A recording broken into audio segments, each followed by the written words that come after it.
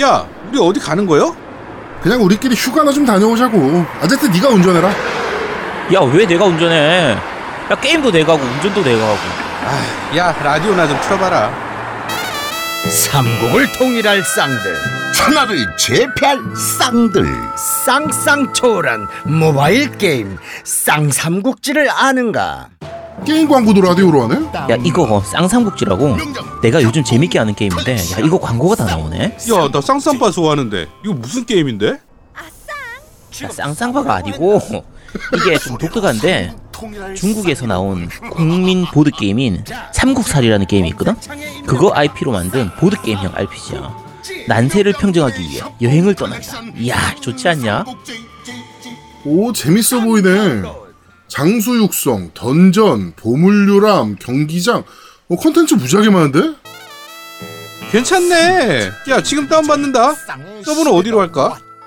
S1 제갈량 서버로 해. 야, 내가 지금 그 서버에서 하고 있거든? 이번엔 안 진다. 중국 전설의 보드게임 삼국살의 재미를 그대로 다양한 장수 육성과 보드게임의 재미를 느껴보세요. 쌍쌍국지 지금 바로 구글 플레이, 애플 앱스토어에서 다운받으세요. 자, 첫 번째 코너입니다. 뉴스를 씹어먹는 사람들. 아그작 아그작 아그작 아그작. 냠냠.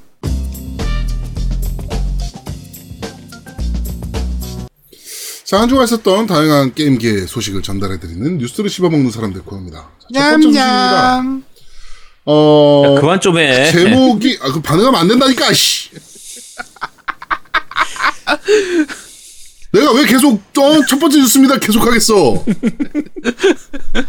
아, 미안해. 아씨. 자, 첫 번째 소식입니다.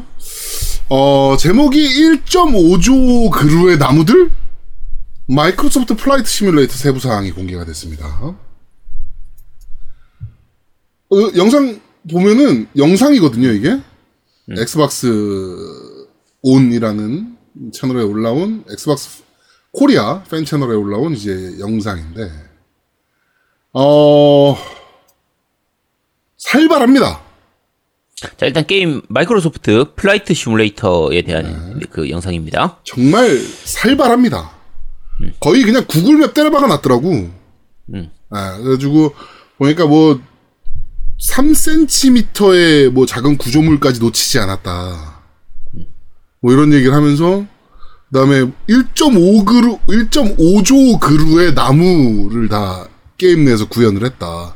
그게 이제 저기 날아갈 때 얘기죠. 그 아마존 날아갈 때 얘기고, 뭐, 그러니까 디테일함이 정말 말도 안 된다라는, 말도 안 되는 수준까지 했고, 이게 그 머신러닝 알고리즘을 좀 활용해서 기차나 뭐 이런 것들까지 다 구현을 해냈다라는 얘기를 하는 영상입니다. 요거는 영상 한번 보셨으면 좋을 것 같아요. 진짜 네, 살벌하네요. 그렇죠. 그러니까 플라이트 시뮬레이터 자체가 원래 리얼한 걸로 유명했던 게임이긴 한데, 네, 한동안 안 나왔잖아요. 그렇죠. 요거를 보니까 한동안 나올 수가 없었구나.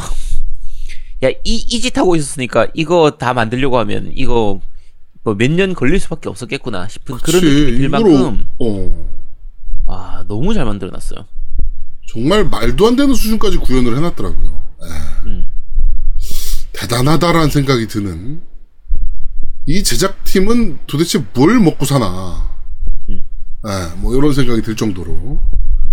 이런 게임들은 진짜 게임의 재미가 있냐 없냐 이런 부분들을 떠나서 말 그대로 그냥 장인정신이 느껴지는, 그 집요함이 그렇죠, 느껴지는 그런 게임이라 구경하는 재미만으로도 말 그대로 요거 그냥 영상 보시면요, 이거 영상 진짜 보셔야 되는데, 그냥 보여주면서 야 이거 실제 사진 영상이야, 카메라로 찍은 거야 라고 하면 믿을 만한 수준이에요.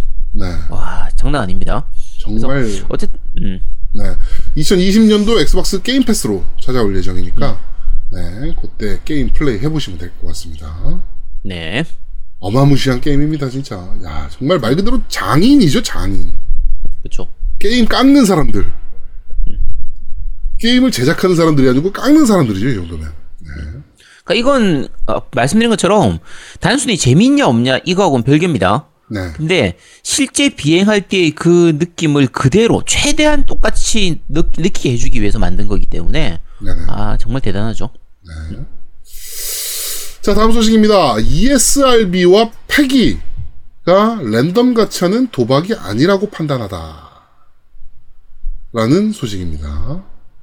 그러니까 유럽 ESRB는 북미 심의 기관이고 패기는 이제 유럽 쪽 심의 기관인데 이게 문제가 된 게 이제 NBA 2K20이에요. 거기에 이제 지나친 소액 결제 시스템이 너무 많고 그다음에 뽑기 가차는 아예 슬롯 머신을 그냥 박아놨더라고요. 그래서 유저들이 막 분노를 했는데 북미 심의기관 ESRB에서는 전체 이용가인 2등급을 줬고요. 패기에서는 3세 이상 플레이 권장인 패기 3를 내렸습니다. 그래가지고 심의 결과에 항의해서 유저들이 도박 요소가 들어있는데 전체 이용가가 말이 되냐라며 이제 답변을 요구했는데 ESRB하고 패기에서 답변이 왔습니다. 자, 패기 측은 해당 트레일러는 흔히 알려진 카지노 기계의 형상을 포함하고 있습니다. 이런 카지노 기계의 방식으로 통해 확률에 따른 아이템, 캐릭터, 액션을 선택하는 건 카지노에서 현금으로 도박하는 방법을 가르쳐주는 건 아니라고 생각합니다. 이러한 차이점으로 인해 우리는 이를 도박이라고 서술할 수 없었습니다. 라고 얘기를 했고요. ESRB 쪽에서는 도박을 시뮬레이트 한다는 것의 정의는 현금 내기를 하는 것에 어느 정도 달려 있습니다. 반면 우리는 이러한 요소들을 시각적인 정보 제공 측면에서 고려하고 있습니다. 실제로 도박이 아니기 때문에 룰렛 머신 자체는 도박을 시뮬레이트 하는 것으로 여겨지지 않습니다. 라고 이제 답변을 했습니다.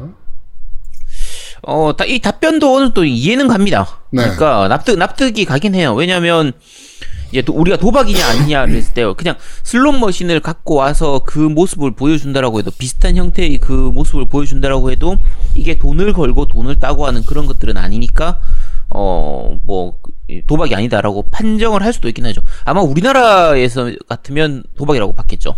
이거 우리나라에서 어떻게 심의 내렸지? 근데 우리나라 같으면 이거 사행성 이런 거 있지 않을까? 이거 18금으로 들어갈 텐데 우리나라 도박이 들어가면 무조건 18금이에요 우리나라는.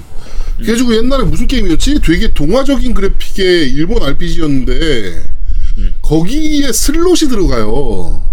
드래곤 퀘스트에서도 그랬죠.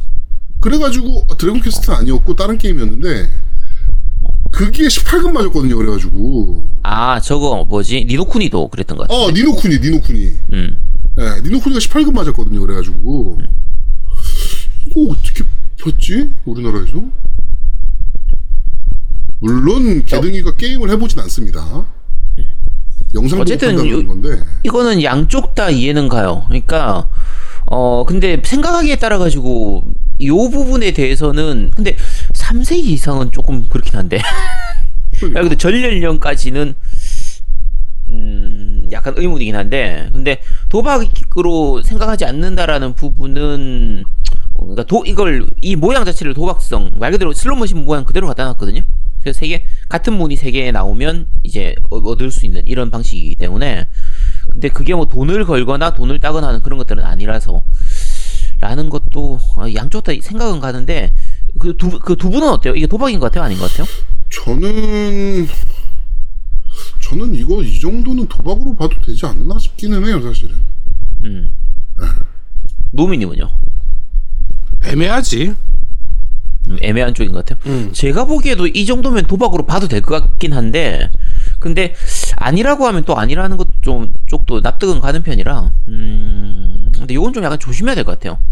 요 게임 만드는 회사 쪽에서도 요런 모양을 보여주는 것. 그러니까 사실 시스템은 똑같거든요. 그냥 단순히 상자 열어서 나오는 거나 요 슬롯 머신 같은 거 보여가지고 나오는 거나 뭐 확률이나 여러 가지가 똑같다라고 해도 이런 걸 보여주는 게 굳이 필요한가? 그렇죠. 부분은 요 부분은 조금 이제 없었으면 하는 그런 생각이네요. 슬롯 시스템 자체가 사실은 도박 머신은 맞잖아요. 그치. 슬롯 시스템 자체가 그렇다면 저는 이거는 도박으로 봐도 되지 않나. 그 생각해보면 우리 어릴 때 학교 앞에서 요즘도 있죠. 학교 앞에 그 뽑기 같은 거 있잖아요. 그렇죠. 50원 내고 하는 뽑기, 100원 내고 하는 뽑기에서 가위바위보 머신 같은 것도 그렇고. 그치. 그래서 뭐 1등 상품 걸리면 뭐 10,000원짜리 그 이제 보드게임 같은 거, 게임 같은 거나 장난감 같은 거를 받을 수 있고, 네. 꽝 걸리면 사탕 한두 개. 이런 식으로 하는, 그런 식의 그 뽑기들이 있었는데, 사실 지금 생각하면 그것도 도박이거든요? 그렇죠. 내가 50원을 걸었을 때 10,000원짜리를 받을 수도 있고, 뭐 10원짜리를 받을 수도 있고, 근데 50원을 내고 하는 거니까, 말 그대로 도박이죠? 근데 그게 학교 앞에 당연히 당당하게 있었던 걸 생각하면, 지금 생각하면 좀 사행성에 문제가 있는 것 같은데, 무슨 뭐 게임 등급이나 이런 부분들을 봤을 때는 요 시스템은 도박에 가깝긴 해요. 가까운 것 같아서, 요거는 없어졌으면 하는 생각입니다. 네. 그렇습니다. 저는 이거는 도박이 맞다라고 봅니다, 사실은. 네. 자, 다음 소식입니다. 화이트데이 게임 원작 영화가 크랭크업 했습니다. 그래서 내년 3월에 개봉 예정이다라고 하네요. 개인적인 생각으로는 참 우려먹기도 애지간히 우려먹는다라는 생각이 좀 드는. 네. 근데 뭐 영화로 나오는 거야 뭐. 잘 만들었으면 좋겠네요. 네. 소재를 생각하면 사실 영어로 만들기 나쁘진 않죠. 학교를 기본으로 하는 거고. 또 우리나라에서 또 학교를 기반으로 한 공포 영화들이 꽤 인기를 끌었잖아요. 그렇죠. 여고괴담 시리즈도 그렇고.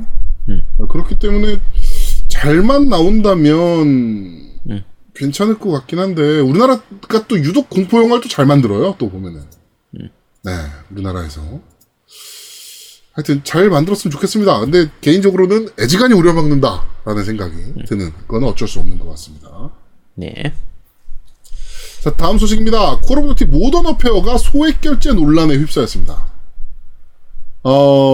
랜덤 박스에서만 얻을 수 있는 독점 무기가 제공된다라고 하네요.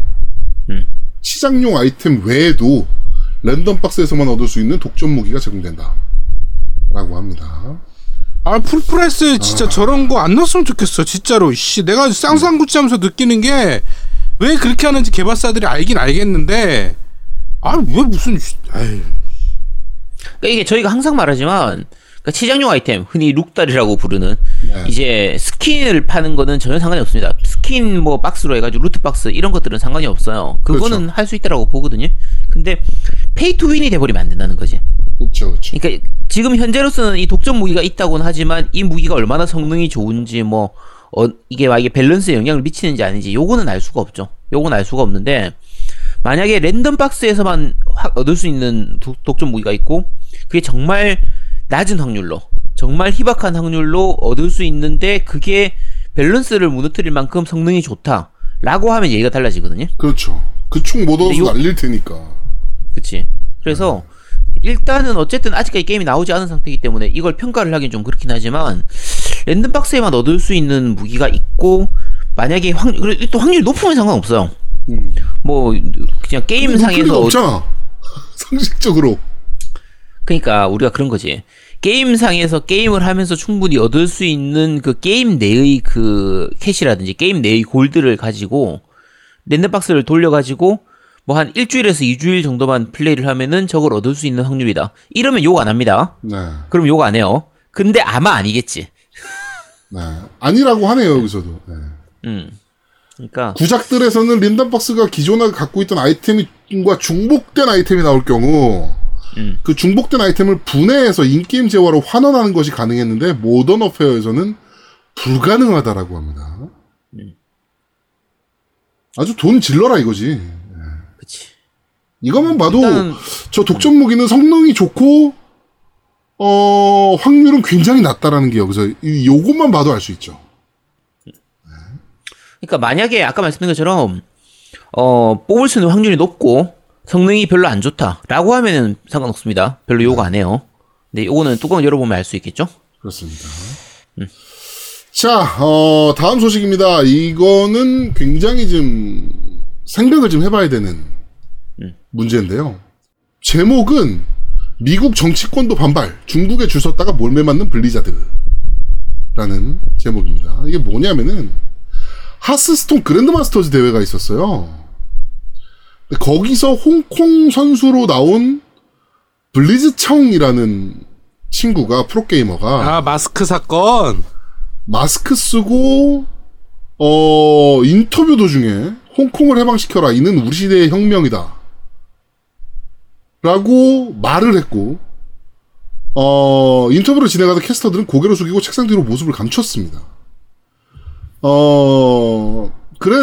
이 사건이 있고 나서 블리자드는 그랜드마스터즈 규정을 위반했다, 블리즈청이. 라고 하면서 1년간 하스스톤 e스포츠 출전 정지에 이번 시즌 상금도 지급하지 않겠다라고 밝혔습니다. 블리자드가 밝힌 규정은 6.1항으로 선수가 공공의 평판을 떨어뜨리거나 공공의 일부 또는 단체를 불쾌하게 하거나 블리자드 이미지가 손상되는 행동을 했을 경우 그랜드마스터즈에서 제외될 수 있으며 상금 전액 몰수도 가능하다라는 부분입니다. 홍콩에서 지금 우리나라 광주 5.18 민주화운동 같은 민주화운동이 일어났죠? 네. 어마어마하게 크게 일어났는데 우리가 불과 40년 전에 겪었던 일들을 지금 2019년 홍콩에서 그대로 일어나고 있더라고요. 그러니까 공권력이 시민들을 향해서 발포하는 행위라든가, 실제로 권총을 쏴서 피격당한 학생들이 나오기 시작했죠. 그리고 학생 중에서 이제 의문의 죽음을 당한 의문의 죽음을 조사를 받고 나온 이후에 의문의 죽음을 당한 여학생도 있었고요. 그 다음에 조사를 받는 과정에서 성폭행을 당했다라고 진술을 하는 여고생들도 나온 상황입니다. 홍콩의 그 일이 생각보다 심각한데 중국도 지금 홍콩을 마음대로 어떻게 할 수가 없는 입장이고, 미국이나 유럽이 야 홍콩 때리면 가만 안 있을 거야 씨발 막 지금 이러고 있는 상황이라 중국도 마음대로 움직이지 못하는 상황인데, 홍콩에 대한 발언을 이렇게 했다라고 해서 블리자드가 갑자기 이 선수에 대해서 징계를 내는 게 과연 옳은 일인가? 자유정치적 발언을 할 수 없나? 스포츠 쪽에서는 정치적인 발언은 철저하게 금지되어 있긴 합니다. 예를 들면 우리나라 축구 국가대표 선수가 런닝 셔츠에 독도는 우리 땅이라는 글을 쓰고 한일전에서 골을 넣고 그 셔츠를 벗고 벗는 세레머니를 한 적이 있어요, 실제로. 징계 먹었거든요, 그때. 그렇죠, 벌금 맞죠. 정치적인 발언은 금지되어 있다, 스포츠에서. 라는 것 때문에 징계를 먹은 적은 있습니다. 요거는 스포츠 종류마다 다 똑같은 건 아닌데, 피파 같은 경우에는 그 정치적인 부분이나 뭐 인종차별 이런 부분들에 대해서는 굉장히 좀 엄격하게 다루고 있기 때문에 엄청 엄하게 보는 편이고. 네, 그거는 어느 쪽이든지 간에 다 좀 제재를 하는 편이거든요. 네. 그런 부분들이고, 근데 게임 쪽에서는 사실 그런 쪽이 많이 없었는데, 이번 블리자드 같은 경우에는 문제가 됐던 그 부분이 아무래도 현재 최근 몇 년간의 블리자드 쪽 상품이 제일 잘 팔리는 게 중국이란 말이에요. 그렇죠. 그러니까 중국 시장을 신경 쓸 수밖에 없는 거야. 그러다 보니까 지금 요 사건 자체가 중국한테 밉보일 만한 게 보일 것 같으니까 중국이 싫어할 만한 거를 사전 차단하기 위해서 좀 생각보다 너무 강하게 이제 제재를 해버렸다는 부분이거든요. 알아서 겼다. 그치. 네, 뭐 약간 요런 느낌이죠, 사실은. 네, 알아서 긴 느낌. 네. 모르겠습니다. 피파 같은 동일한 그런 방식으로 처벌을 한다면 처벌을 받는다고 해서 사실은 뭐 이렇게 이슈가 될 것 같지는 않은 사건이긴 한데, 이 스포츠 쪽에서 전례가 없는 사건이기도 하고, 이거는 다른 정치적인 발언과는 또 다른 좀 움직임이기 때문에 사실은. 그쵸. 그래서 더더욱 문제가 되는 것 같고, 블리자드 대표가 또 이제 나와서 해명을 좀 했죠. 1년간은 좀 과하다고 생각을 한다. 그래서 6개월 정도로, 좀 줄일 예정이다. 뭐 이렇게 이제 또 별도로 또 얘기를 좀 하기도 했는데, 좀 구차해 보이는 건 어쩔 수 없습니다. 네. 물론 이제, 액티비전 블리자드 같은 경우, 이제 중국 자본이 많이 들어가 있으니까 실제로. 눈치를 아예 안 보기는 또 어렵겠죠, 솔직히. 네. 눈치를 아예 안 보긴 좀 어려운 부분이 있을 텐데, 그렇다고 한들 이렇게까지 프로게이머가 그 반응한 것, 그 뭔가 대사를 읊은 것에 대해서 이렇게까지 반응을 해야 되나 싶은. 저는 말 그대로 좀 과도한 부분이 있는 거죠. 과도한 부분이 있는 거고. 이 부분은 네, 어차피 방송 들으시는 분들 다들 아시겠지만 홍콩하고 대만, 중국 요 세 나라에서 얽힌 그 문제는 좀 여러 가지 역사적으로 심각한 부분들이 많거든요. 그렇죠. 특히 네, 최근에는 홍콩이 다시 그러니까 중국이 홍콩에다가 하고 있는 여러 가지 모습들이나 그런 것들이 정말 지금 심각한 부분들이 많기 때문에 요거는 좀 관심 있게 봐주시기 바랍니다. 네. 진짜 제가 서두에 말씀드렸다시피 5.18 광주민주화운동 같은 느낌의 운동이 지금 일어나고 있는 거예요, 홍콩에서. 네. 그러니까 남의 얘기 같진 않죠. 우리 입장에서는 사실은 남의 얘기 같진 않죠. 네. 마음 아픈 건 지금 중국이 너무 힘이 세다 보니까 다른 나라들의 입장에서도 아예 대놓고 홍콩을 또 지지하진 않아요. 그렇죠. 그러니까 약간 간접적으로 약간 뉘앙스는 하지만 다른 외국들도 직접적으로 뭔가 이렇게 제스처를 하기 좀 힘들다 보니까 우리나라도 사실 마찬가지고 네. 우리나라가 뭐 지금 저기 홍콩이 정의가 맞다라고 해서 우리나라가 홍콩에 공식적으로 뭔가 이렇게 할 수는 없어요.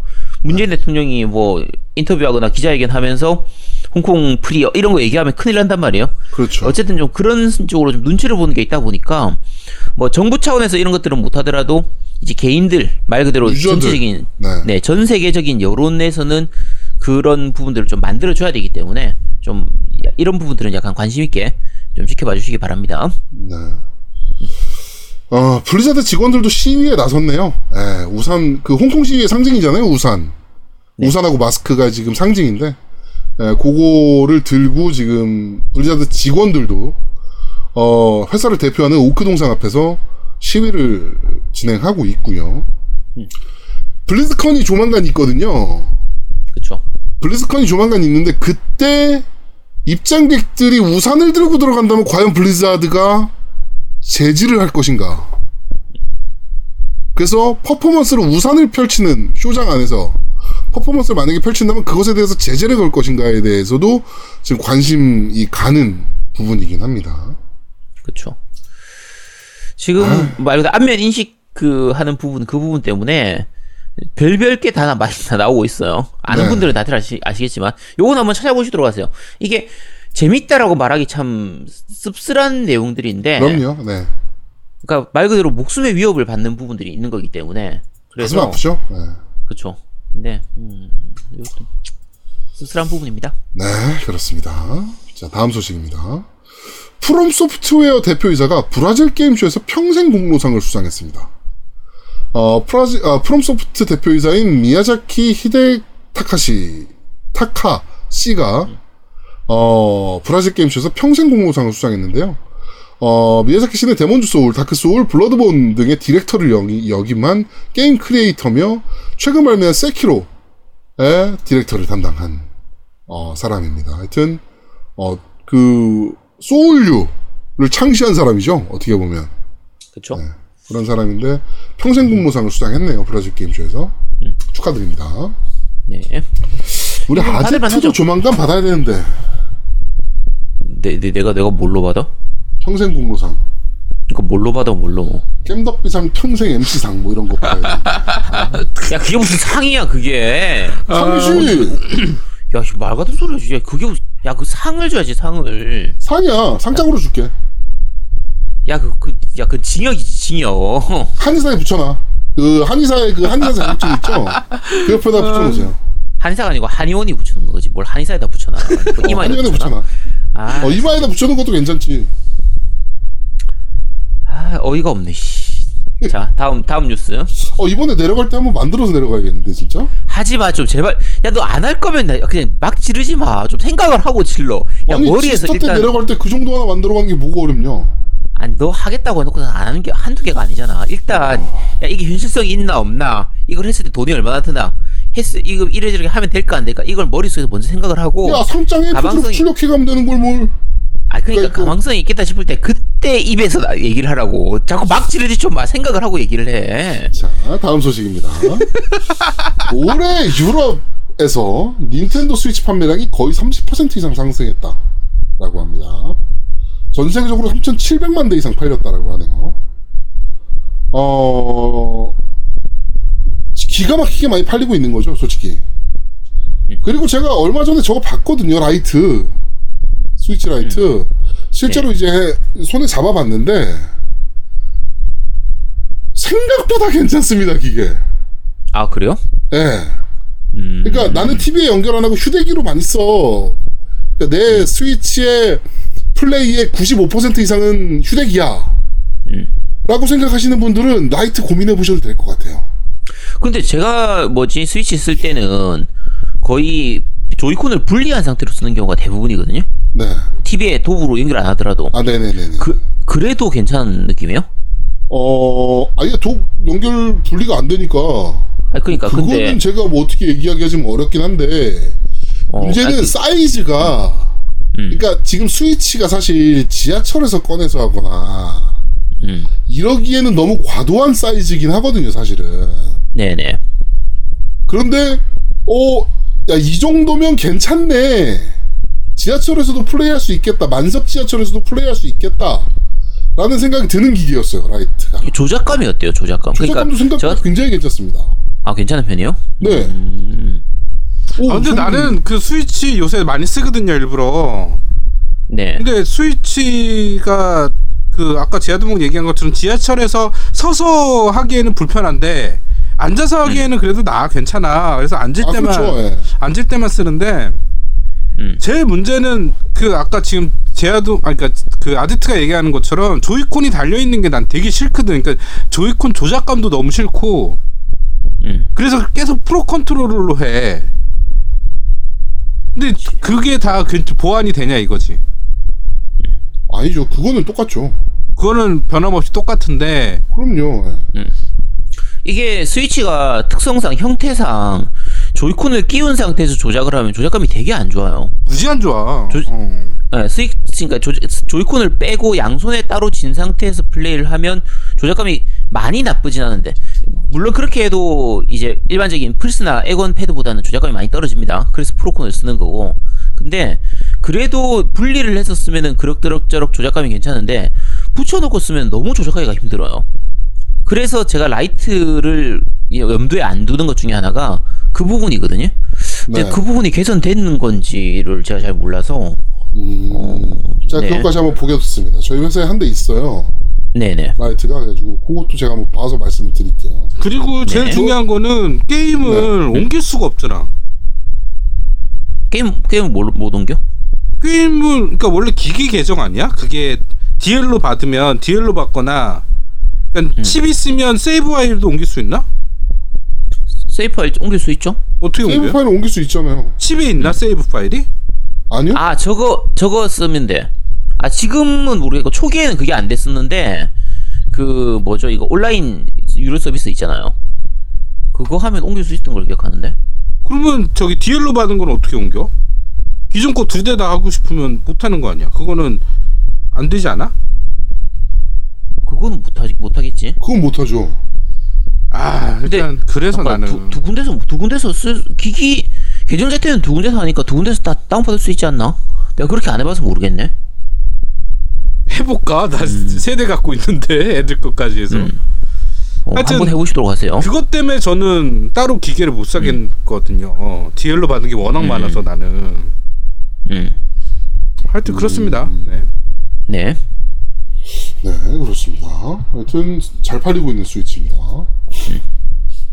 자, 다음 소식입니다. 재밌는 조사인데요. 가디언지에서 이제 조사를 했습니다.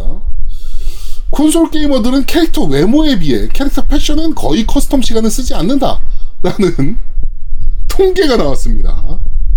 그러니까 캐릭터 외모와 체형 커스텀에는 몇 시간씩을 쓰면서 콘솔 게이머들이 그렇게 캐릭터를 만들어 놓고 실제로 캐릭터가 입고 다니는 패션 커스텀에는 거의 시간을 쓰지 않는다라고 합니다. 네. 독특하네요. 그런가? 옷을 신경 안 쓰나? 저는 둘 다 신경을 안 쓰기 때문에.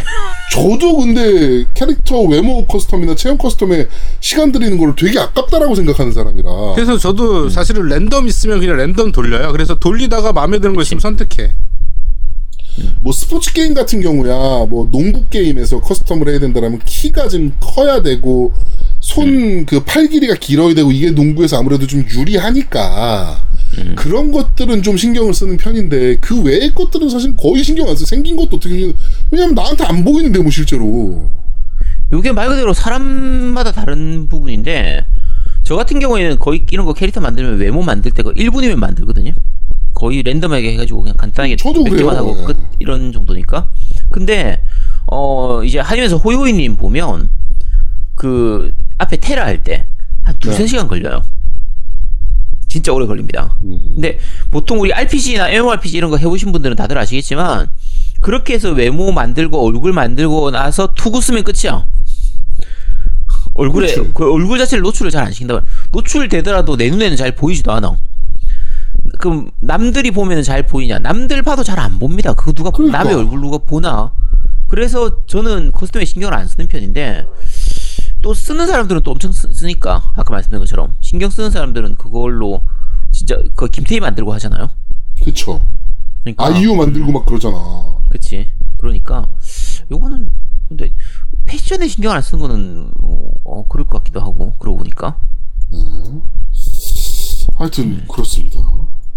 내 패션도 신경 안 쓰는데 캐릭터 패션 신경 쓸 때가 시간이 어디 있어? 근데 애시당초에 패션에 커스텀 할 수 있는 게임이 그렇게 많이 있나? 그래도 좀 있는 편이긴 하죠. 그래요? 말 그대로 룩달인데. 그냥 옷만 입고 끝이잖아. 뭔가 커스텀 할 거리가 별로 없잖아. 그러니까 이렇게 신경조차 안 쓴다는 있나 그게? 막 이럴 정도잖아. 아니 그러니까 예를 들면 옷을 산 다음에 뭐 기장 조절하고 허리 길이 조절하고 둘레 조절하고 이런 옷이 없잖아. 옷 뭐 색깔 조절하고 이런 그게 없잖아. 그렇죠. 그런 건 옷 색깔이 그냥, 있죠. 그러니까 색깔별로 있는 옷 중에서 내가 그냥 그걸 골라서 사는 거지. 그렇죠. 산 다음에 그걸 뭐 커스텀 한다든지 그러진 않잖아요, 대부분. 그렇죠. 그러니까 있는 캐릭터 패션에 전혀 신경을 안 쓴다는 거예요, 이거는. 네. 그게 사실은 그 패션을 신경 안 쓸 만한 이유가 있어요. 그게 대부분 그렇게 룩다라는 케이스가 이제 뭐 MMORPG나 뭐 이런 RPG류가 대부분일 것 같은데 거기에 보면 그 옷은 그냥 능력치야. 옷이나 이런 거 장비로 능력치로 보기 때문에 저 능력치를 그러니까 자기가 갖고 있는 거에 최대한 맞춰서 하는 거지 룩달하기 위해서 그걸 맞추진 않지. 지금 아니요 있긴 있어요 그거. 그러니까 옛날 같은 경우 예를 들면 마비노기 같은 경우에 제가 마비노기 한참 하던 시절에 마교 검교라고 해서 마법학교 교복하고 검사학교 교복 이런 거 가면 오히려 능력치는 장비보다 떨어집니다. 좋은 장비에 비해서 능력치가 떨어지는데 그 교복이 옷이 예뻐요. 그러면 그거 구해서 거기다가 이제 염색해가지고 내가 원하는 색깔로 보통 리화라고 해서 완전 화이트, 립을 해서 완전 블랙 이런 걸 만들기 위해서 고가 염색약 넣어가지고 이제 돌리고 이렇게 하기는 하는데 네. 그거는 굉장히 예외적인 케이스로 보이거든요. 일반적이진 않죠. 일반적으로는. 지금 실제로 피파에서 보면 볼타 모드 있잖아요. 네네. 거기서도 사실은 옷 커스텀이 있잖아. 옷을 사서 입을 수가 있잖아요. 그쵸. 근데 신경 거의 안 쓰잖아 사실.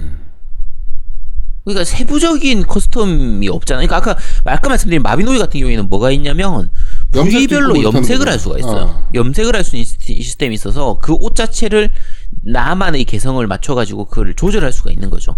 근데 내가 다른 게임에서는 그렇게 옷에 뭐 이렇게 할 수 있는 게임을 많이 못 본 것 같은데 아예 시스템 자체가 커스텀이 별로 없는 거 아닌가?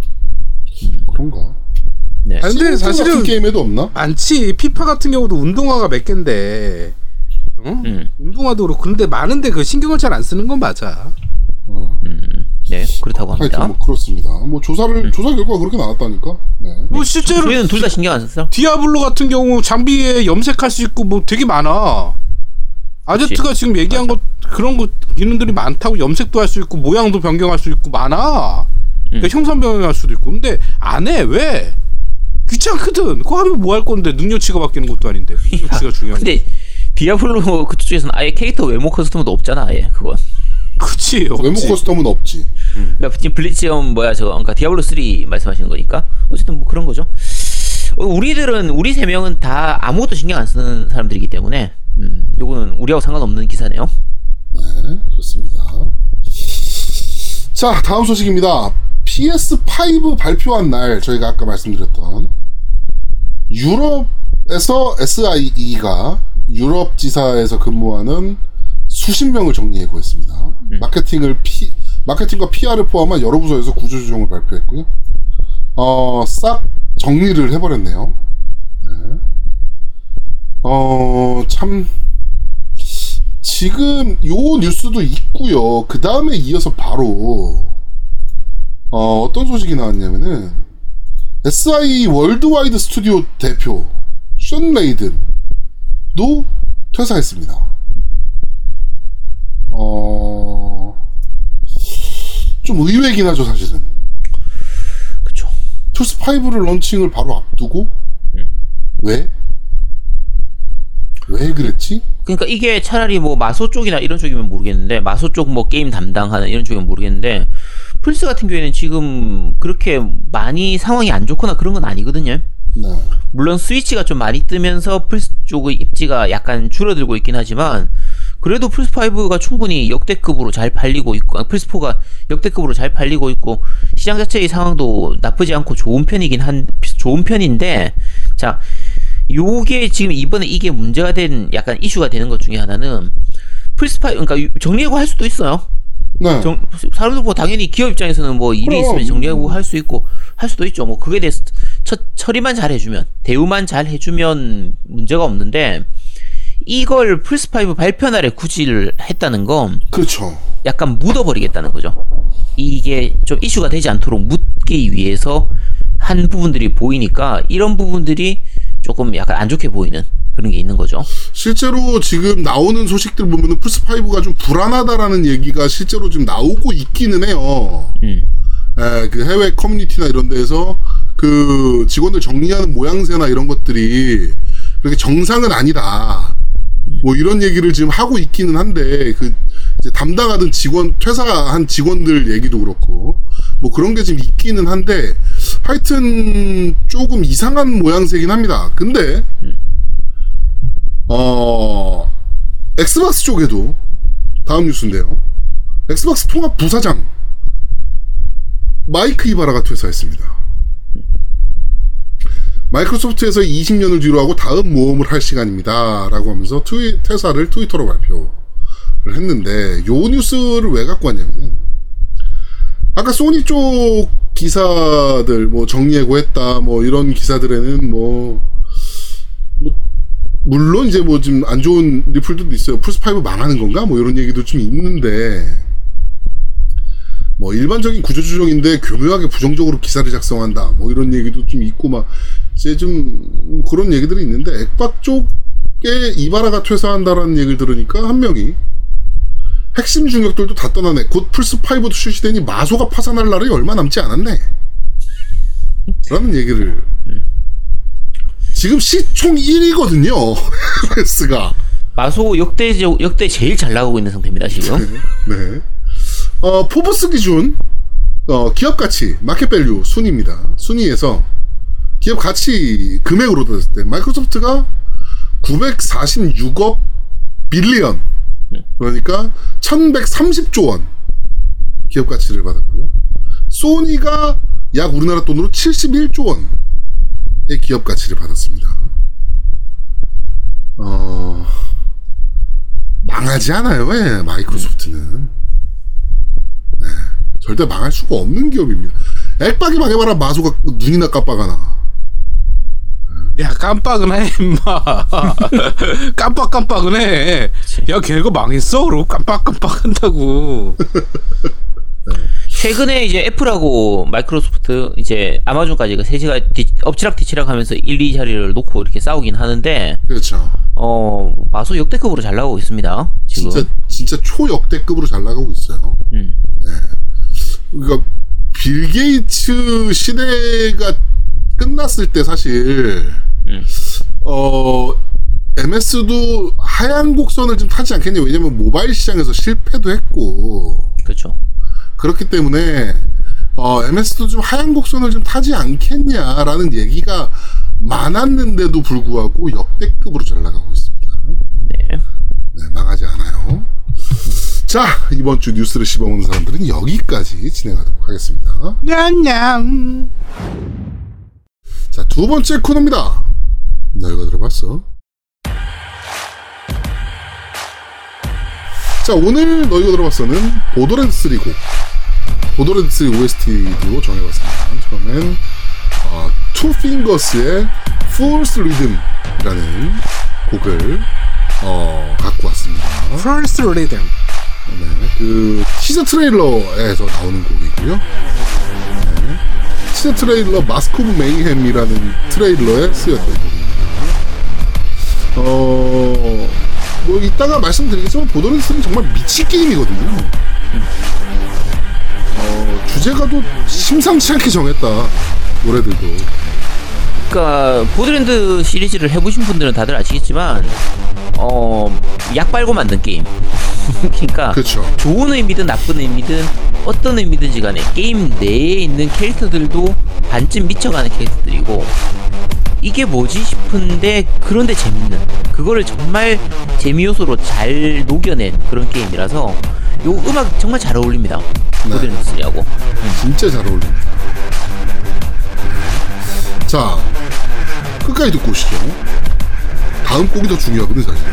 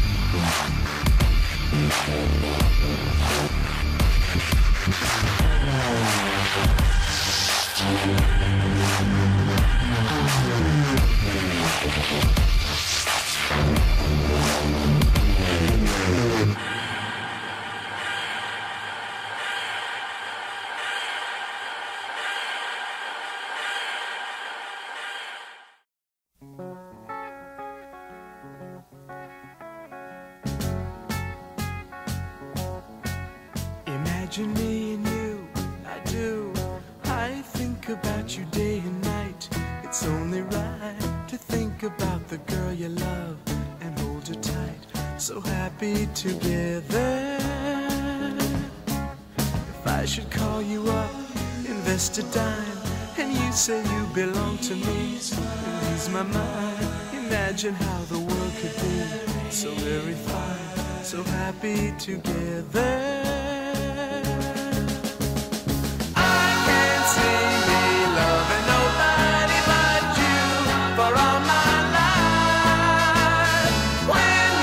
Good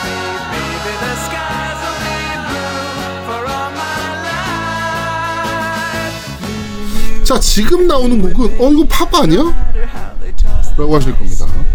워낙 유명한 곡 터틀스의 해피 투게더 라는 곡입니다.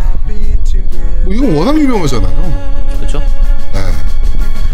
그 홍콩 영화에서도 실제로 많이 쓰였던 곡이기도 하고 우리나라 CF에서도 많이 쓰였던 곡이기도 하고 네, 워낙 유명한 곡이에요. 근데 요게 또 보더랜드3 So Happy Together라는 트레일러에서 사용된 곡입니다. 터틀스의 해피 투게더. 뭐 이 곡이야 뭐 들으시면 다들 라고 하실 거고 뭐 다들 이 곡이 게임에 쓰였어? 뭐 이런 생각을 하실 정도의 곡입니다. 터틀스는 미국의 락밴드죠. 65년도에 데뷔한 엄청나게 오래된. 그리고 게임 내에서 이게 나왔었나? 아니요, 트레일러 곡이에요. 트레일러 곡. 게임 내에서는 안 나왔었던 것 네. 같은데. 그 So Happy Together라는 트레일러를 공개하면서 거기에 쓰였던 곡인데 네, 하여튼 오늘은 보더랜드3의 트레일러들 공개할 때마다 참 신박한 노래들을 많이 써서 거기에 있는 노래들 두 개를 선택해봤습니다. 터틀스의 해피 투게더 끝까지 들어보시죠.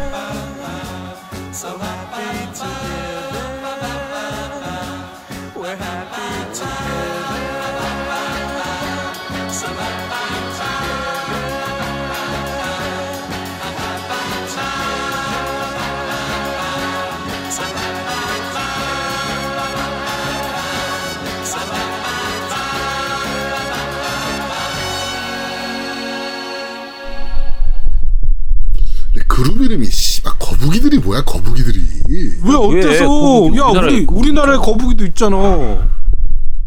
우리나라 거북이 얼마나 좋아하는데. 맞아. 터틀맨. 진짜 마음 아프다 진짜 터틀맨. 야 거북이가 어때서? 가슴 아프긴 하지. 근데 락 밴드인데. 야 어때? 야 락 밴드가 어때서? 야 우리 거북이는 힙합이었는데 뭘? 야 그럼 비틀스는 뭔데? 비틀스는 풍뎅이들이 있는데. 낙정벌레들. 그러니까 낙정벌레였나? 어쨌든. 그러니까 야 그럼 비틀스도 있는데 야 레드 제플린은 뭐야 그러면 레드 제플린은? 빨간 제플린. 제플린이 뭐지? 야 레드의 그 레드 아니야. 나 제플린은 뭐야? 제플린은 비행선 있잖아 비행선. 공기 그렇구나. 그럼 빨간 풍선인가? 빨간 아니라니까. 미치겠다. 그렇습니다. 야, 책 좀 읽고 음악 좀 들어, 진짜. 정말. 너 책 좀 읽어줘. 자, 이번 주 너 이거 들어봐서는 여기까지 진행하도록 하겠습니다. 자, 세 번째 코너입니다. 이번 달 공짜 게임은 뭐예요? 제목 참 진짜. 자, 저희가 저번 주에 소개해드린 신작 코너 이번 달에 뭐 나와요? A은 새로운 코너입니다. 이거는 제목을 말할 때 말하는 저 투가 되게 중요하구나. 그럼요. 이번 주에 뭐 나와요? 이거랑 네. 이번 달에 공짜 게임은 뭐예요? 이거 뭐예요? 처음에 우리가 이거 제목을 뭘로 할까 정하면서 뭘로 할까 한참 했더니 제아도목이 저걸 얘기할 때 뭐 제목을 저 따위로 짓나 했는데 방송하면서 얘기하는 걸로 들어보니까 저 뉘앙스니까 또 들을만하네. 근데 사실은 우리가 이거를 한 3주 전부터 계획하고 이제 야 이거 코너 이렇게 준비하자 그러고 다 얘기해서 오케이 했는데 대본에는 항상 빠져있죠. 그렇죠. 네. 어차피 뭐 체크하면 되니까. 제아도목이처럼 기억을 잘 못해서 대본에는 없습니다. 일단 무료 공짜 게임이라고 말씀은 드리는데 실제로 공짜는 아니죠. 돈 내고 하는 거니까. 그렇지. 그렇죠. 플스도 그렇고 다 에건도 그렇고 다 돈 내는 거지. 그렇죠. 그래서 일단은 무료 게임으로 저희가 소개를 해드릴 게 PS 플러스 쪽 게임, 그러니까 플레이스테이션 쪽 게임하고 마이크로소프트 이제 에곤의 골드, 라이브 골드의 무료 게임, 그리고 게임 패스에 올라오는 게임 중에서 좀 주요 게임들 몇 개 소개해드릴 만한 것들을 다 소개해드릴 테고요. 플스나 골드 같은 경우에도 모든 게임을 다 소개할 수는 없습니다. 좀 약간 중요한 게임들, 약간 얘기할 거리가 있는 게임들만 이렇게 소개를 좀 해드리도록 하겠습니다. 다 얘기하면 너무 길어지기 때문에 이렇게 좀 하겠습니다. 일단 10월 무료 게임으로 나오는 게임들. 그리고 요것도 먼저 말씀드릴게요. PS 플러스 같은 경우에 실제 국가별로 게임들이 좀 다른 편이에요. 대부분은 비슷한데 우리나라 같은 경우에는 아시아권으로 해당이 돼서 가끔은 북미 쪽하고 아시아권하고 다른 경우도 있고 일본은 아예 다른 경우가 많아요. 그래서 일단은 국내 PS 플러스를 기준으로 말씀드리겠습니다. PS 플러스를 말씀드릴 테고, 골드 같은 경우에도 액원용 게임들은 이제 대부분 외국하고 우리나라가 동일한데 일부 게임들은 또 다른 경우가 있어요. 그렇죠. 그래서 가능하면 한국 스토어를 중심으로, 한국 스토어에서 다운받을 수 있는 게임들 중심으로 말씀을 드릴 테고요. 게임 패스는 조금 별개입니다. 게임 패스는 한국 스토어에서 못 받는 게임들이 더 많아요. 네. 근데 어차피 액원으로 기기 설정 자체를 북미로 바꾸면 다 다운받을 수 있기 때문에 북미 쪽 기준으로 해서 말씀을 좀 드리겠습니다. 그래서 하실 때 액원 예전부터 쓰신 분들은 다들 아시겠지만 노우미님하고 제아동님은 지금 액원 기기 설정할 때 국가 어디로 맞춰놓고 있어요? 저는 미국으로 맞춰놓고 쓰고 있어요. 저는 싱가포르. 예, 대부분 다 이렇게 합니다. 한국으로 맞춰두는 분들이 거의 없어요. 이게 옛날에는 기기 예를 들면 설정을 미국으로 바꾸면 언어 자체도 영어로 바뀌었었어요. 근데 이게 한 2, 3년 전에 업데이트 되면서 언어하고 국가 설정을 아예 따로 나눌 수 있게 됐거든요.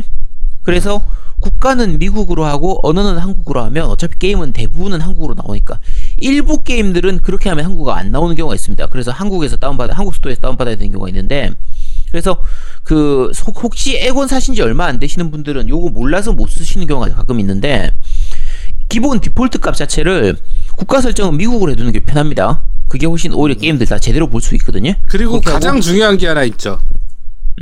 우리나라로 해놓으면 1시간에 한 번씩 경고 문구가 떠. 네, 1시간째 플레이 중입니다. 졸라 짜증나. 진짜 짜증나 그거. 왜냐면 게임 중에 그게 뭐 자막하는 데를 가리거나 막 이상한 데를 가려고 또 되게 큼지막하게 나와. 맞아요. 그래가지고 그래서 전 외국어로 해놓는 거야. 그것 때문에라도. 맞아요. 그러니까 사실 하다못해 그 안내 이제 경고문이 뭐 왼쪽 위라든지 오른쪽이라든지 위치를 바꿀 수 있으면 좋은데, 한가운데 아래쪽 한가운데 딱 떠가지고 자막을 제대로 가리니까 어쨌든 말씀드린 것처럼 북미로 바꾸면 그게 없어지니까 그렇게 해서 쓰시면 됩니다. 자, 그래서 일단 게임 패스까지 요렇게 설명드리는 거 말씀드렸고요. 자, 이번 달 무료 게임 말씀드리겠습니다. PS 플러스 같은 경우에는 일단 라스트 오브 어스 들어갑니다. 라스트 오브 어스는 뭐 설명할 필요가 없는 명작 아닙니까? 그렇죠. 초명작이죠. 초명작. 네, 두 분 다 해보셨을 테고. 엔딩 봤죠. 근데 리마스터잖아요. 네, 리마스터죠. 원래 플스3용 게임이었으니까. 그렇죠. 예, 그걸 아셔야 돼요. 예. 네, 그러니까 원래 플스3로 나왔던 게임인데 플스3 때는 최고의 그래픽을 보여줬었고요. 플스3 게임기 그러니까 게임 전체에서 제일 그래픽 좋은 게임 꼽으라고 하면 이 라스트 오브 어스입니다. 정말 좋아요. 좋고 이걸 플스4로 리마스터한 건데 현재까지 나온 게임들 다 통틀어도 웬만한 플스4 게임보다 더 좋은 그래픽을 보여줍니다. 그게 더 좋지는 않고 괜찮은 그래픽을 보여주지. 더 좋지는 않아. 어쨌든 알았어, 그래. 웬만한 게임보다 최고의 플스 게임보다는 아닌데 웬만한 게임보다는 좋아요. 좋고 이건 무조건 해야 되는 게임입니다. 제 인생 게임 중 하나예요. 너티독이 왜 대단한지 가르쳐주는 게임이고, 요게 약간 호불호가 좀 갈리긴 해요. 이거 라스트 오브 어스가 왜 재밌는지 모르겠다, 나는 재미없더라, 이렇게 하시는 분들도 있긴 하거든요. 저는 그래요. 네, 뭐 물론 취향 차이니까 있는데 왜 대단하냐면요, 이게 스토리는 간단해요. 일반적인 좀비 게임입니다. 그러니까 좀비가 창궐 하고 나서 한 20년 정도 지나선가? 15년, 20년 어쨌든 지나고 나서 일정 시간이 지나고 나서 거의 멸망에 가는 세계를 보여주면서 좀 이렇게 암울하고 그런 것들을 보여주는 건데, 어떻게 보면 좀 뻔하디 뻔하죠. 워킹데드 같은 데서도 흔히 볼 수 있는 거고, 최근에 나왔던 데이즈곤 같은 경우도 거의 비슷한 배경이니까 뭐 물론 이제 그건 데이즈곤이 라스트 오브 어스를 벤치마킹인 거겠지만, 그러니까 좀 뻔한 부분인데 좀비 영화나 좀비 게임 보면 항상 나오는 그 소재들 있잖아요. 이제 동료가 좀비한테 물려가지고 죽는 부분이라든지, 네. 뭐 이 좀비가 판치는 세상이지만 사실은 좀비보다는 살아남은 다른 사람들이 더 무섭다든지, 이런 것들, 그런 것들이 항상 나오잖아요. 그렇죠. 자, 그런 뻔한 내용. 사실. 그치, 기본이니까. 근데 그 뻔한 내용을 정말 좋은 연출을 가지고 완벽하게 만든 거예요. 그러니까 이걸 잘 만드는 게 더 어려워, 사실. 그러니까 저 같은 경우에 라스트 오브 어스 얘기할 때 항상 얘기하는 게 그 디테일한 부분인데 이 두 가지는 제가 꼭 얘기하는 거예요. 첫 번째가 배경입니다. 그러니까 우리가 게임을 하면 그 게임 할 때 그 세계 안에서 사람 그 안에 들어가서 게임을 하는 그 느낌이 있어야 될 거 아니에요. 현실성을 느낄 수 있도록 현장감을 느낄 수 있게 해줘야 되는데 라스트 오브 어스는 그게 정말 잘 돼 있어요. 일단 제아동님 엔딩은 보셨죠? 아니요. 아이씨. 아니 저는 재미를 못 느꼈어요 게임에서. 야, 꼭 다시 해. 그러니까 좀비 때문에 망해가는 그 세상을 정말 잘 표현하고 있어요. 제가 제일 감탄한 부분이 게임 진행할 때 폐허가 된 그 도시들이 있거든요. 거기서 이제 돌아다니면서 집집마다 들어가가지고 템 주우러 가고 이렇게 해야 되는데 왜 이 템이 정말 귀하게 나옵니다. 그러니까 칼 하나라든지 회복약 하나도 그냥 먹는 게 아니라 여러 가지 템들을 모아가지고 그 템도 많이 안 나와요. 정말 귀한 재료들을 모아서 조합을 해가지고 그 회복약을 만들어야 되고 총알을 만들어야 되고 함정을 이런 게 있거든요. 네. 근데 그러니까 말 그대로 이 시대니까 정말 그 재료들이 귀하잖아요. 네. 물건들이 없단 말이야. 그러니까 그거를 그대로 느낄 수 있게 해주는 그런 부분들도 있고 더 중요한 부분은 그 대부분의 집들이 들어가도 되고 안 들어가도 되는 무시하고 지나쳐도 되는 것들이거든요. 근데 집 안에 들어가면요 묘사가 정말 디테일합니다. 자, 아직 안 해본 분들이나 템 줍느라 신경 써가지고 그거 제대로 못 본 분들이 있으면요 꼭 들어가서 집안 구경을 해보세요. 자세하게 한번 구경해보세요. 자세하게 구경하면요 딱 들어가면 이렇게 구경하다 보면 아, 이 집은 아빠하고 엄마하고 아들 하나 딸 하나 있는 이런 집이었구나. 와, 집 구조를 보고 막 심리 그게 다 표현이 되니까. 아니 딱 그걸 다 알 수 있도록 표현이 돼 있어요. 그러니까 딸 방에 가보면 아, 딸은 누구누구 음악을 좋아했고 그 인테리어라든지 뭐 가구 배치라든지 이런 것들을 보면 아, 딸은 이런 취향의 애였겠구나. 옆에 아들 방 가보면 아, 아들은 야구를 좋아했고 그냥 뭐 이런 거 좋아했구나. 옆집 가보면 이제 뭐 우주 이런 거 좋아하는 애 있고 그 옆집 가보면 락 좋아하는 애들 있고 이런 느낌의 그게 정말 잘 살아있어요. 디테일함이 있다는 거죠, 그러니까. 디테일함이 정말 쩝니다. 뭐 벽에 붙어있는 포스터라든지 뭐 그림 걸어놓은 거라든지 인테리어라든지 가구라든지 그러니까 아, 이 집은 애 엄마가 좀 앤틱한 분위기를 좋아했구나. 이거 다 느낄 수 있다니까 그걸. 그리고 중간중간에 보면 이제 그걸 말로 대사로 표현하거나 그런 건 아닌데 아, 이 집에서는 아빠하고 엄마가 애들을 지키려고 하다가 죽었나 보다.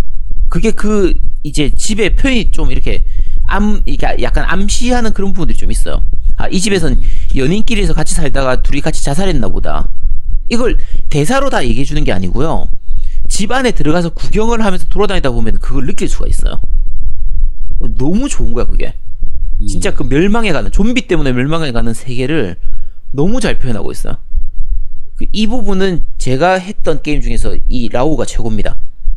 그래서 이런 디테일함 요게 첫 번째고요. 그 다음에 장점이 사운드예요. 사운드. 노우미님 라오 할 때 사운드 좀 어떻게 느꼈어요? 사운드 좋았어요. 사운드가 그 분위기랑 되게 잘 맞아. 그치, 맞아요. 그러니까 저 같은 경우에는 이 귀가 고급이 아니라서 뭐 어떤 음악이 어떻게 쓰였고 뭐 어쩌고 이런 건 좀 모르는데 게임 하다 보면 그런 거 있거든요. 음악이 따로 놓으면 좋은데 음악이 너무 강해서 게임의 분위기를 방해하거나 게임 분위기하고 좀 겉도는 느낌이 있는 그런 경우가 있거든요. 라오는 음악하고 이 사운드가 게임에 완벽하게 어울려져 있습니다. 게임의 몰입감을 이렇게 올려주는데 정말 잘 들어가 있어요. 뭐 성우들 연기도 좋고 배경음악하고 밸런스나 이런 것도 좋고 해서 어쨌든 제 인생에 즐겼던 게임 중에 세 손가락에 꼽히는 게임이 라오이기 때문에 꼭 한번 즐겨보시기 바랍니다. 근데 나는 아제트가 저거를 즐겼다는 게 참 의아한 게 되게 로그라이크처럼 굉장히 귀하거든요. 총알 하나 뭐 이런 것도 굉장히 귀해요. 아, 이지 난이도로 하면은 괜찮아요. 아, 네. 네. 저는 그래서 난이도 조절이 있는 게임을 좋아합니다. 난이도를 낮추면 돼요. 네. 예. 나는 굉장히 어렵게 했거든. 근데 이제 그러면서 이거 아직도 되게 싫어하겠네 그랬는데 쟤 재밌었다 그러니까 이해가 안 되는 거야. 제가 라오를 3번 엔딩을 봤거든요. 그러니까 플스3 때 1번, 플스4 때 2번 엔딩을 봤었는데, 근데 할 때마다 재밌습니다. 정말 최고예요. 스토리는 역대급. 제 인생에 즐겼던 게임 중에서 스토리가 가장 정말 좋은 좋습니다. 것 같아요. 나는 그 대학교에서 있었던 거랑 그다음에 그 지하철 밑에 그 통로 지나갈 때랑 그때가 제일 되게 재밌게 플레이한 것 같은데 내가 게임을 하고 나서 기억에 남는 그런 배경들이 있다는 거는 그 게임은 잘 만든 게임이야. 그치. 그러니까 지금 노우미님 얘기했었는데 아까 지하철 부분이든지 대학교라든지 이런 부분들을 다 마찬가지고요. 그러니까 라스트 오브 어스 같은 경우에 그 스토리 진행에 따라서 캐릭터들이 이제 여러 가지 감정이 달라지거든요. 생각이나 이런 게 달라지는데 요 흐름이 정말 잘 짜져 있어요. 충분히 납득하도록 돼 있어요. 지난주였나요? 그 앞에 기어즈 오브 워 할 때 제가 왜 그게 싫었냐면 스토리에 몰입감이 안 됐던 게 캐릭터들의 생각이나 성격이 자꾸 바뀌는데 그게 납득이 안 돼요. 갑자기 뜬금없이 막 잠깐 몇 시간 지나고 나면은 애가 갑자기 용서 못하겠어 하던 애가 갑자기 몇 시간 지나고 나면 친하게 지내. 이 납득이 안 되잖아요.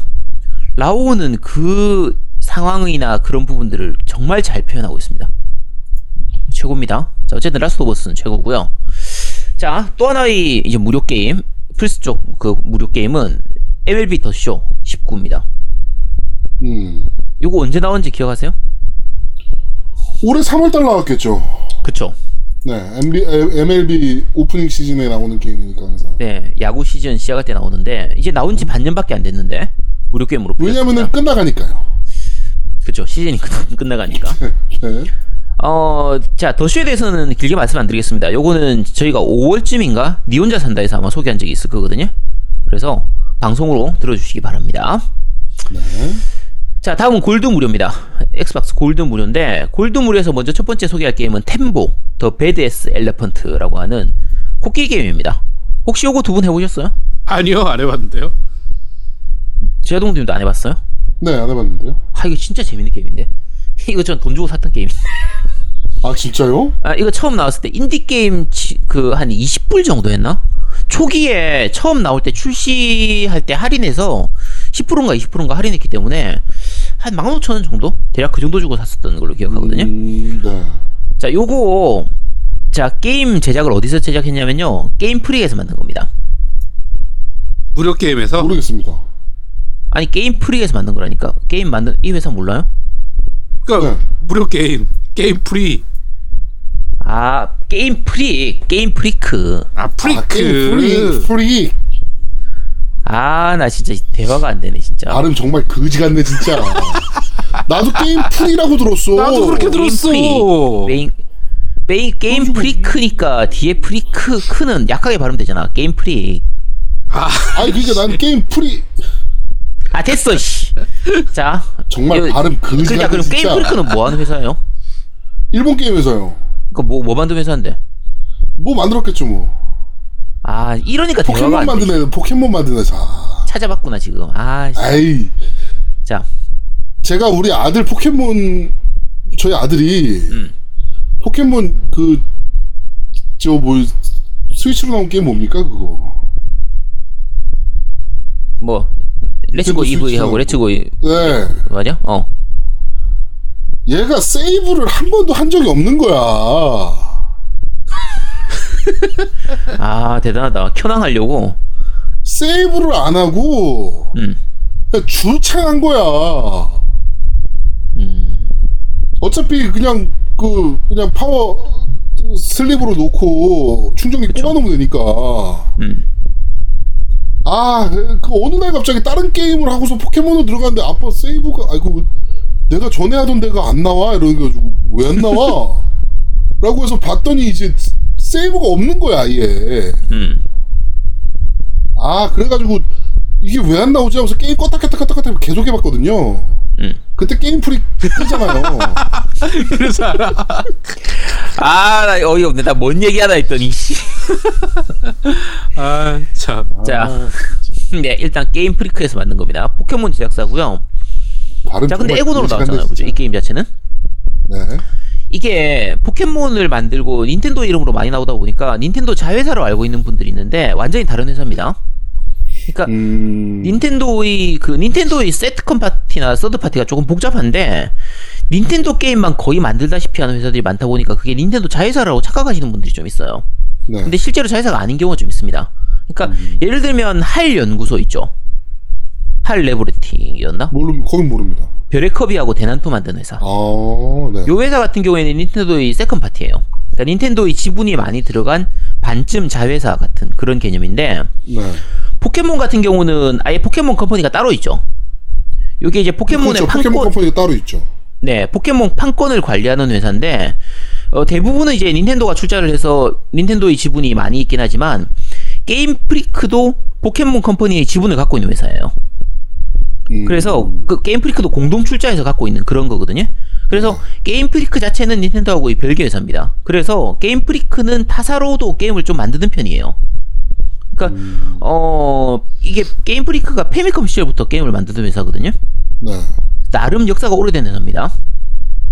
지난주에 소개는 안 했었는데 그 메가드라이브용으로 펄스맨이나 매지컬 탈토군도 메가드라이브로 만들었었나? 어쨌든 그 시절부터도 게임 계속 만들고 했던 회사거든요. 네. 자, 그런데 그래서 이번 이 템보 더 이 베데스 엘레펀트 요것도 템보라고 부르겠습니다. 템보 요것도 이제 타 기종으로 나올 수 있었던 거죠. 템보 같은 경우에는 게임이 횡스크롤 액션 게임이에요. 아, 이거 게임을 해보면 딱 대화가 바로 되는데 둘 다 게임을 안 해보니까 내가 대화를 못하겠네. 자, 코끼리가 주인공입니다. 엘레펀트니까 코끼리가 주인공이겠죠. 네, 횡스크롤 액션 게임이라서 느낌은 마리오하고 소닉 좀 섞은 느낌? 근데 소닉에 좀 더 가까운 느낌이라고 보시면 돼요. 근데 뭐 코끼리가 전장을 누비면서 코끼리가 특수부대 출신이라 전장을 누비면서 사람들을 구하고 적들을 물리치고 하는 그런 게임이에요. 재밌어 보이나요? 어때요? 뭐 괜찮아 보이는데요? 흥미가 오네. 아, 네. 정말 재밌는 게임이에요. 그러니까 액션도 되게 심플하고요. 스테이지 구성을 되게 잘해둔 편이에요. 그러니까 그 조작은 간단합니다. 점프하는 거하고 뭐 대쉬하는 거, 뭐 슬라이딩, 내려찍기, 그러니까 스톰프 같은 거 있죠. 워스톰프처럼 스톰프, 뭐 물 뿌리기. 코끼리니까 물 뿌리는 게 있어야 할 거 아니에요, 코로. 그렇죠. 요런 게 전부인데 그걸로도 충분히 즐길 수 있을 만큼 이 스테이지 기믹이 잘 돼 있어요. 잘 돼 있는 편이라서 괜찮고. 자, 특수부대 출신의 코끼리잖아요. 네. 그래서 적들의 배치라든지 뭐 배경에서 이렇게 아군들이 막 이렇게 날 보면서 경례하고 이렇게 하는 것도 있고 해서 되게 재밌습니다. 그래서 게임 보면 그 약간 이 귀염귀염한 되게 귀여운 그래픽이거든요. 네. 그런데 막상 게임을 해보면요 난이도가 조금 있는 편이에요. 그래서 애들이 하긴 조금 어려울 수도 있습니다. 어떻게 보면. 그리고 그 게임 프리크 쪽 게임 이제 해보신 분들은 아는데요. 포켓몬도 해보신 분들 아실 거예요. 포켓몬 만화나 이런 것도 보신 분들은 아시겠지만 이게 약간 애매하게 야 이거 애들이 봐도 되나 싶은 부분들이 들어있습니다. 있죠. 약간의 색드립 같은 이런 것들. 네네네. 요거 아는 분들은 다들 알아요. 뭐 포켓몬 애니 주제곡 노래만 해도 약간 이렇게 그 막 이런 것들이 있거든요. 요거는 찾아보시도록 하세요. 자, 어쨌든 그 어른이 즐겨도 충분히 재밌는 게임이고 애들용 게임이라기보다는 어른들을 위한 게임에 더 가까운 게임이기 때문에 템보 더 베데스 엘레펀트 요거는 꼭 한번 해보시기 바랍니다. 자, 그 다음 게임은 이제 13일 금요일 들어가 있습니다. 요거는 아직까지는 안 풀렸고요. 다음 주에 풀리게 될 텐데 저 뭐였지? 저거 제목? 와, 기억이 안 나네. 1대4로 싸우는 거지. 게임 제목이 뭐였더라? 어쨌든 어쨌든 공포 게임인데 대전류처럼 진행되는 거기 때문에 요거 또 한번 플레이해 보시도록 하시고 요거는 간단하게 하고 넘어가겠습니다. 진짜 중요한 게임은 360용으로 닌자 가이덴 3 레이저스 엣지가 풀립니다. 레이저스 엣지. 닌자 가이덴 3는 사실 좀 말이 많죠. 참 말이 많은 게임인데 일단 개인적으로 말씀드리면 저는 가장 재밌게 했던 닌자 가이덴 3 시리즈입니다. 닌자 가이덴 시리즈 중에 제일 재밌었던 게 닌자 가이덴 3거든요.